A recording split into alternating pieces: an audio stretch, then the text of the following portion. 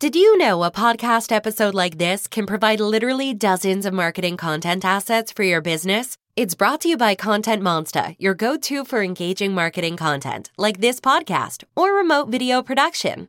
It's not just a podcast, it's your marketing powerhouse. Visit ContentMonster.com to learn more. That's ContentMonsta.com.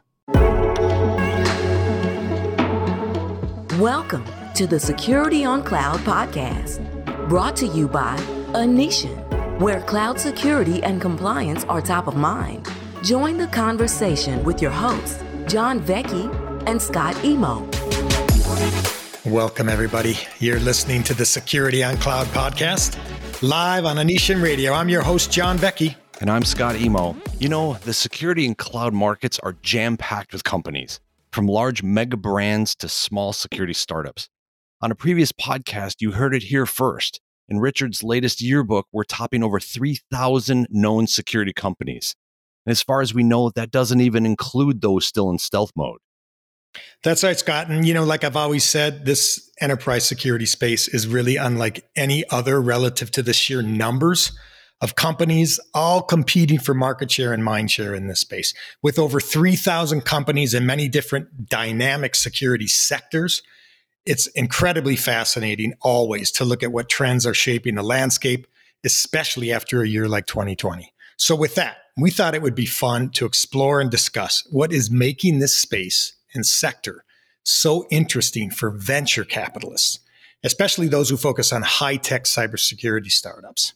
So what better way to do that than by welcoming our guests for today's episode. He joins us today as Managing Director of ForgePoint Capital, the premier venture capital investor for early and growth stage cybersecurity companies. He's renowned as a top-tier cybersecurity investor for over 25 years. He's invested in 25 cybersecurity startups during his career, leading 18 of them to exit. He is well respected by entrepreneurs, co-investors, board members, and go-to-market partners, and was cited as one of the top cybersecurity investors by market analyst firm CB Insights, where, by the way, he's listed as their board of directors of who's who in cybersecurity. Prior to ForgePoint, he was focused on cybersecurity investments with Intel Capital. He holds an MBA from Gonzaga University and is, of course, a huge Zag basketball fan. It's my pleasure to welcome my good friend, Sean Cunningham, to the Security on Cloud podcast. Welcome, Sean. Thanks, John. Scott, appreciate the opportunity. I'm just wondering if, John, if you've got some spare time, if maybe you could use that intro to my family. I can certainly do that. I'll just record this separately and send you a copy, Sean. and so they remind what you do every day of your life, right? Yeah, we all love that. The parents are the dorks. So do they really? So go ahead. Well, so Sean, let's start out with how did you actually become a venture capitalist? Focused on security. How did you do that? Scott, I actually took a little different route than the classic VC.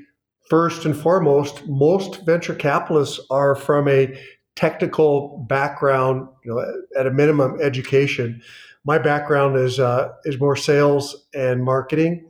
I worked for 15 odd years in corporations doing sales and marketing, and I joined Intel. And as part of doing a couple startups at Intel, we had a group that called the Green and funded a couple startups, sold those companies off. And then the venture capital group, Intel Capital, which is the largest venture capital group in the country, actually the world, said, hey, why don't you come on over? And I said, no, I want to do another startup. So I did another startup. Then I joined them in 2000. And at that time, there was no, quote, cybersecurity. It was enterprise security. And no one really wanted to look at that segment.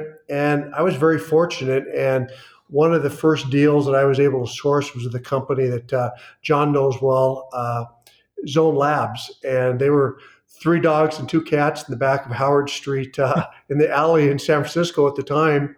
And they had some pretty interesting business models. They had the freemium model, and then they were going after the enterprise. And so I learned a lot just from that very first investment. And then we sold that to Checkpoint, and the rest is history from 2000. But that's how I ended up, kind of an enterprise. I did that for quite a number of years, and then did actually healthcare for a couple of years, and realized that that's all about business models again. And so went back and did enterprise security, and then joined a spin out from Trident Capital, which is ForgePoint Capital, in 2015. The three of us started that firm. We have since raised two funds, about $750 million under management, have invested in 25 companies, and all cybersecurity investments. And we invest primarily in Series A, Series B companies, some growth companies. Yeah, it's incredible. I mean, what a career, path to get to where you are today. And then you mentioned something there that I just want to touch on real quick. And that, when you were first kind of with Intel, others weren't particularly looking at this enterprise security or that space. Like you said, you were kind of fortunate enough to start to want to kind of move in that direction. When you look back from there to where we are today, I mean, can you summarize just how dramatically different it is today from the number of venture capitalist firms all focusing on enterprise security? I mean, it's pretty dramatically different, right? Would you say? Well, when we were out, where it really hit home, John, was when we were out doing fundraising for our first fund. And it was pretty clear that the shiny object back in 2015 was cybersecurity. All the VC firms wanted to have some type of investment in cybersecurity. And the limited partners who invested in the funds was worried about saturation. And we made it pretty clear to them through our analysis that there wasn't going to be an issue with saturation. And the big difference now is as you'd mentioned, and Richard, in previous episode, 3,000 startups. That's about 2,700 too many startups in cybersecurity. But there's a lot of consolidation, and the key is, as we've talked about, there is no silver bullet. And John, you've been doing this a long time. There are so many different angles to the hackers and their motivation to continue to either monetize these hacks or be able to, the state-sponsored hacks from a political perspective, or just as our former president said, the 400-pound person sitting on the bed for the sport of it. So there is no shortage of motivation to continue to create havoc in corporations as well as in the private sector. So the breaches are not going to be reduced. And so that's probably the biggest thing that's changed, is the motivations have escalated into quite an enterprise for the some of these countries, the unemployed technical talent that are not prosecuted for their bad behavior. So let's actually fast forward to now, to 2020, and what in your opinion, what spaces are particularly hot in the enterprise security space or cloud security space, and kind of what's getting your attention now? It's pretty interesting if you look at the overall, number of investments and where people are putting their dollars. When we put together our mapping for investments, we have non-goals and then goals. And some of the non-goals are a lot of the technology you've seen out there. And I don't want to say endpoint, but I'll say endpoint and a lot of legacy, network type activities. We are very heavily focused on, if you bump it up, not just segment, but we're interested in areas that really change the dynamics of a business. So we focus on a lot of technologies that, if you look at the old term shadow IT, a lot of companies now are decentralizing the security aspect and putting it out into the business units. These business units now need to build their own, not necessarily just IT infrastructure, but they need to solve their security solutions for their applications. So we're seeing a big increase in cloud security, obviously, as well as, the automation of their technologies. So if you think about from, we look at security as a business. We look at security as a business enabler, and companies that are security, and we want security as designed. One of the big trends right now is this DevSecOps. The reason why it's so important is developers are being forced by the security organizations to build security into their products. That's not what they do, and they don't do it well, nor should they do it well. And it's a distraction from what they need to do. So you're seeing vendors out there that are doing one of a couple things. One, helping them with the tools to provide them with that capability. But the other thing that I think is really interesting is if you can start at the beginning, tools to help these enterprise or these developers to write secure code. We invested in a company called Secure Code Warrior, actually does training gamification of these developers. And then the other thing is you end up making it so these developers don't have to put all these security puzzle pieces together.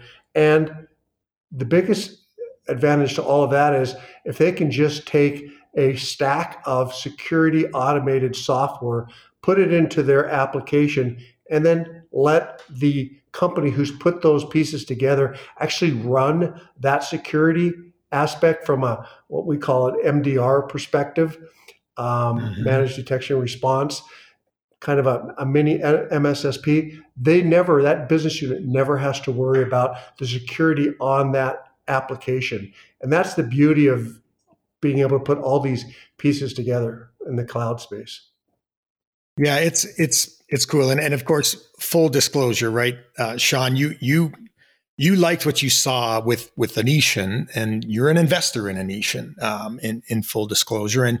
And I think probably, I'm guessing for a lot of what you just outlined there, the fact that cloud is exploding, right? And certainly after a year like 2020, with the pandemic and, really a lot of companies embracing digital transformation, mostly because they absolutely had to. It was imperative to the business with everyone, working offline and remotely. And that idea of automating security in a cloud native way for something like DevSecOps and those DevOps teams, I imagine that was something that was pretty interesting to you with someone like Anician and, as you said, others who are, driving forward the cloud security space. Is that accurate?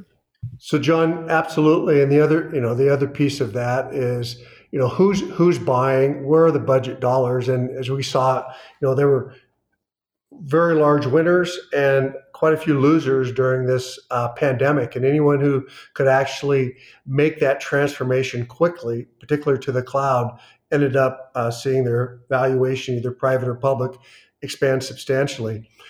And so as we look at companies, we look at, who's actually going to benefit from these trends. One of the things that's unique is we typically have shied away from companies who are focused on the federal market. But interestingly, the federal market, and particularly with this administration, appears to be going to spend a lot of money on cybersecurity, kind of indirectly. So one of the things that we like is not companies that directly, are competing with other security tools or innovative solutions in the federal space, but companies that are enabling the ISVs who want to get those bids. So one of the things that's interesting is if you can enable a SaaS-based company with this solution, and it gets back to business units need to sell their products, but they can't sell in the Fed space without actually having some of the things Anician does, is having the FedRAMP as well as other aspects of compliance. And we also invest in companies who are looking at the identity management space, which is also all plays into this same theme of you've got to have the solutions to be able to enable the business units, because in security, one of the things about security is very unusually, there's never an ROI for security. It's just overhead and a hassle. But if you can actually show there's an ROI to security and a time to market improvement, that is a huge win. you have security folks on board, and you have the DevOps people on board. So the peel gets purchased. Yeah, and to follow up on that, I mean it's true. I mean, companies are pivoting, especially after a year like 2020. They need to move fast in many cases, and solutions that empower them to move fast through things like cloud security, application automation, right, and DevSecOps kind of things. I think I was looking at, there's not a lot of statistics. There's more and more of them coming on the size of specifically the DevSecOps market. But one forecast shows that market growing to $5.9 billion market by 2023. Pretty big. And I think a lot of that is based on kind of what excites you about that space, enabling these teams who need to move fast. They're developing in the cloud. It's all about cloud applications and moving quickly, and how security technologies that can enable that and move as fast as they do are certainly hot right now, I would say, on the security landscape. It's interesting if you look at it, John, from a public markets perspective. You look at the cloud providers and what their valuations have done, as well as on the public or on the private side, just skyrocketing. And it's pretty, if you do the comparison of even look back 10 years ago, and Intel, for instance, was, all about moving data centers, doing the cloud, and, had to do a hybrid because the biggest impediment to moving the cloud has always been security, which is a bit of a red herring, but that was actually what CISOs used. They want to put their crown jewels out in the cloud. But the statistics now even show that you're still less than 50% adoption of enterprise applications out into the cloud. So there's incredible amount of headroom. That's the reason why we believe that companies that need to move their applications to the cloud, and any element to be able to enable that, and whether it's through the DevSecOps aspect or whether through its identity, authorization aspect, to be able to really eliminate or minimize rather the chances for breach, is really where we're trying to invest and be proactive. And a lot of that comes down to even the technology. These, if you're not using cloud native technologies and using really this, as we look at, is really the new go-to-market aspects of really selling through strategic alliances, as opposed to the old enterprise model of having reps in every NFL city. So it all kind of plays together, and cloud actually is able to help make that transformation from a sales perspective as well as an implementation perspective. So, Sean, you mentioned, in a couple of answers that you had, that when you're investing in a security company, you're looking at a couple of attributes, some attributes that a company might have. Like you mentioned ROI, you mentioned time to market, is another attribute you might be looking for. I just heard cloud native technologies is a big one, or just cloud in general. Are there any other attributes of a company that you might be looking at that if you're interested in investing in them, that you might look for? There's a lot of different opinions, Scott. I think it's really it's a tough question because every investor looks at a opportunity a little bit differently. Some are saying, "Hey, you know what? I want the next absolute disruptor in the industry that's going to just turn everything sideways." Well, those home runs don't happen very often, and innovation, quite honestly, is important. But at the end of the day, to me, now I take a little different approach. Being a non-technical guy, I look at everything from an investment from a business perspective, as opposed to the technology. Technology has to be there underlying, but at the end of the day, the POs are not getting cut because you have necessarily the most differentiates important, but the best technology. It's about what's the best solution that integrates into your product, and how fast can you get to market. And a lot of VCs fall in love with companies because the technology is really cool, but to try to get that implemented and sold, the messaging gets very muddled and very difficult to be able to get the value proposition across. So I'm a big fan of absolutely using, staying away from legacy environments and moving to the next generation of technology. But at the same time, it doesn't have to have all the bells and whistles. It has to have that roadmap. And so as we look at deals, it's a difference. We'll talk a minute probably about how we look at deals, but whether it's a C deal or Series A, B, or C. So it makes a big difference from an attribute perspective, Scott. Actually, that's a great answer, because and I would be interested in saying, kind of what do you drilling down to kind of that next level of, what are you looking at for, A versus B versus C? Are there different things that you look at, in that process? Scott, it's clearly one of those things where everyone likes to talk about the team, the traction, and the next $1 billion deal, right? So, I don't want to say, team is number one and so on, but, you have to have the fundamentals of a team.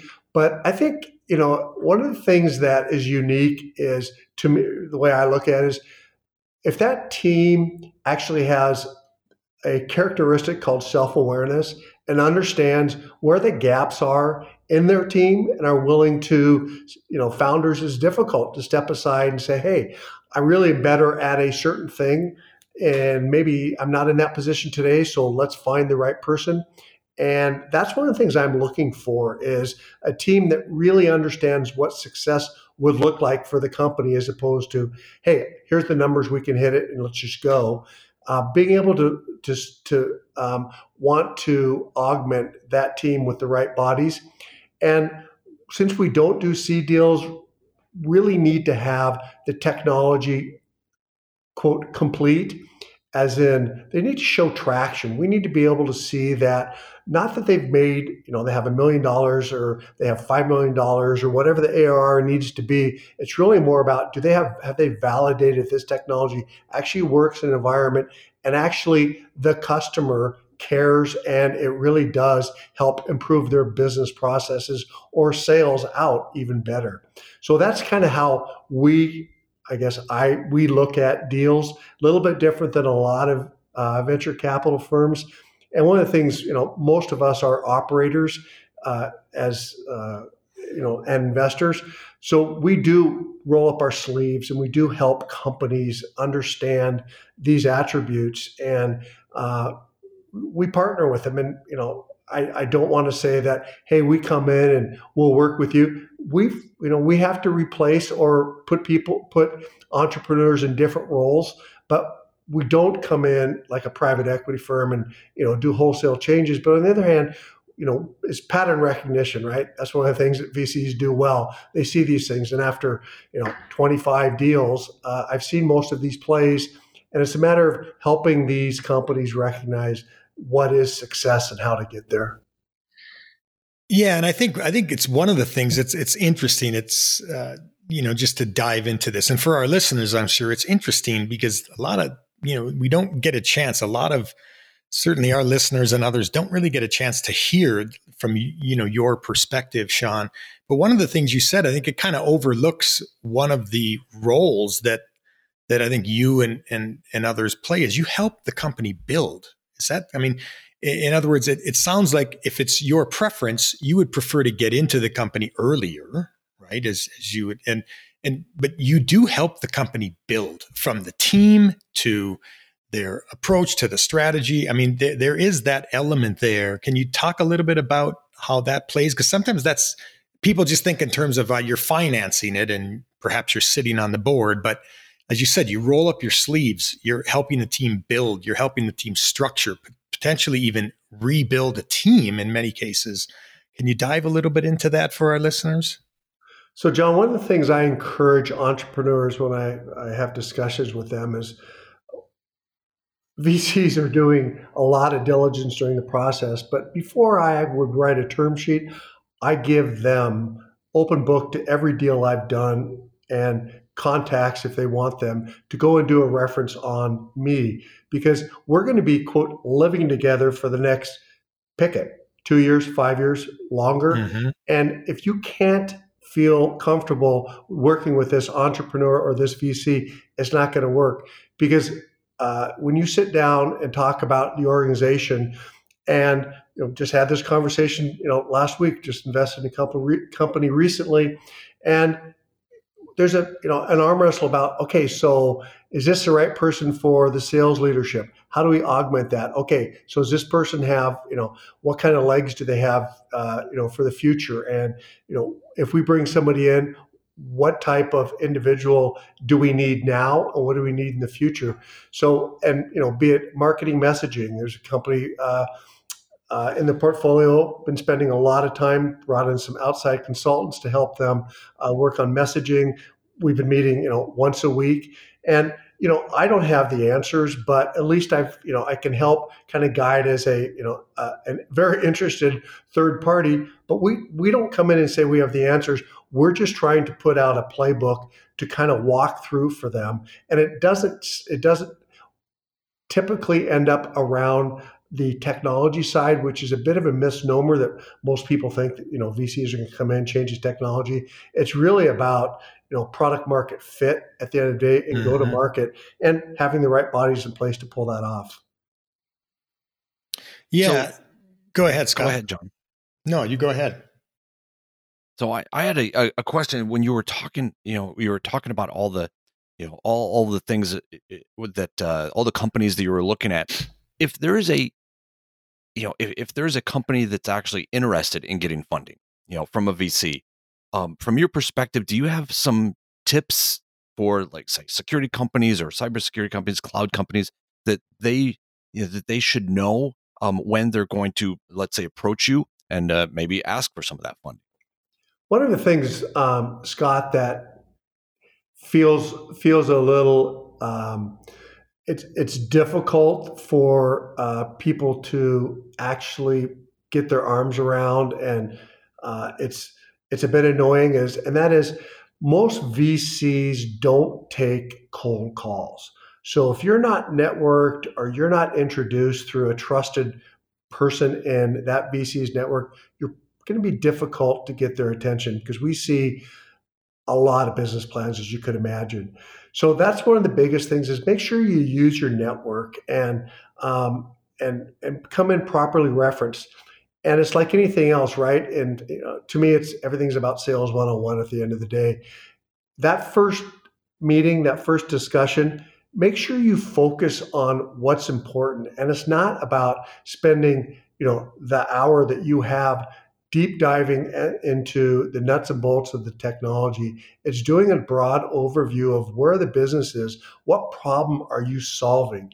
And that's the biggest key. I find that entrepreneurs come in and they can talk about the segment, they can talk about, the technology, but what's the problem they're solving for the end customer? Why are they going to pull out their checkbook?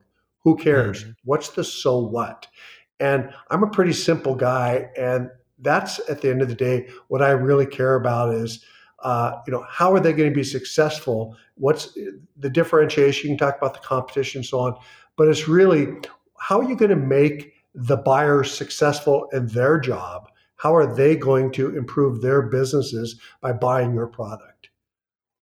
That's really good advice, right? I mean, just even so, listeners, for those of you building a startup, you heard it here, that leverage your network. VCs don't really take cold calls. You leverage that and find a way to use that as a reference, right, Sean, to be introduced. I think that's a key piece of advice. It's a cold, hard fact that, on the surface is pretty obnoxious, but in reality, that's just the way it works. It's the way it works. And again, we talked about how many companies there are. There's so many. How can you keep track of that? So good advice. So how about this one? What should they not do, Sean? So we heard about what they should do. Really good advice. You heard this, but what should they not do? And I don't know, Tell us an example, if you have one, about someone who, I mean, you've been pitched probably so many times you forget to count now. There must be one where it stands out as, please don't do this. If you do get that precious hour, what should they not do, Sean? So without going to school on any company, obviously, I think some of the things, John, that are really important that you have alluded to is companies, when they've made the decision to go down the path and take money from the venture capitalists, a lot of them end up saying, "Hey, I'm going to do a day trip down to Silicon Valley, and I'm going to go hit, the proverbial Sand Hill Road trip." Mm-hmm. And so I've set up 5 appointments in one day. Well, you know what? That is a disastrous model because you can imagine, the things that happen. Some of the things that happen is, something as simple as the pitch deck. Gee, it happens to have the wrong VC name on the cover. Have seen that movie. They're late for a movie, or they're late for the meeting because logistically you can't get up and down to the different places. People coming into the valley, they hear about the traffic, but until you get to experience it, it's a problem. And some of the other ones, you're having a meeting or you're starting the meeting, everybody, hey, how are you? Da, da, da. They open their notebook to hand out the business cards, and lo and behold, the 3 previous firms' cards fall on the table. Oh, really? You were, talking to these guys. That's probably not endearing. And the issue with that, not only that, is then we have a feel for, who they're looking at. And it's not even competition. And one of the misnomers too is that we don't actually talk to other people doing deals in this space. We do collaborate. Sometimes we syndicate deals. Sometimes you want to get a feel without mentioning names. So it's okay. We know that they're not just exclusively talking to us. And the most important thing, I think, John, is the passion for their product, for their company is lost. It turns into a canned pitch when they've given it 3 times already that day. So my key advice here is don't try to cram too many into one day unless you really don't care about, you just want to kind of do a flyby at some of these folks because maybe they want to meet them, but they're not going to be able to put their best foot forward. Yeah, it's really quality, right? And it's great. And I agree. I mean, having done this and Sean, we go back to companies like Solera Networks where you were on the board there. That's a company I was also leading marketing, and the passion is critical. It really is. It's really, really good advice. So everybody, you heard it here. And it's always fascinating. We knew this would be an interesting discussion. I know we could talk for a lot longer. We'll have to perhaps have you back again, Sean, as we get even further into 2021. And, it's such a dynamic space. Things are changing all the time. But fantastic discussion, Sean. Thanks so much for joining us today. And again, if any of our listeners want to learn more about you or hear about you, where is the best place for them to go, Sean? John and Scott, I'll just say thanks for the opportunity, and happy to come back at any time that'd be appropriate and speak more about specific portfolio companies and or technologies. So reaching me at forgepointcap.com is probably the best way. You can get my email out there rather than giving it to you a long email right now. This was so great, Sean. Thank you for joining us. And folks, remember, the Security on Cloud podcast is brought to you by Onition, the leading cloud application, security, and compliance automation provider, delivering the fastest path to security and compliance in the cloud. Thanks again to our guest, Sean Cunningham. Until we meet again, I'm John Vecchi. And I'm Scott Emo. See you next time on Onition Radio. Thanks for listening to this episode of the Security on Cloud podcast. If you like the show, be sure to subscribe so that you can join us again for another episode. And for tips, show notes, and more episodes, check us out at Onition.com. See you next time.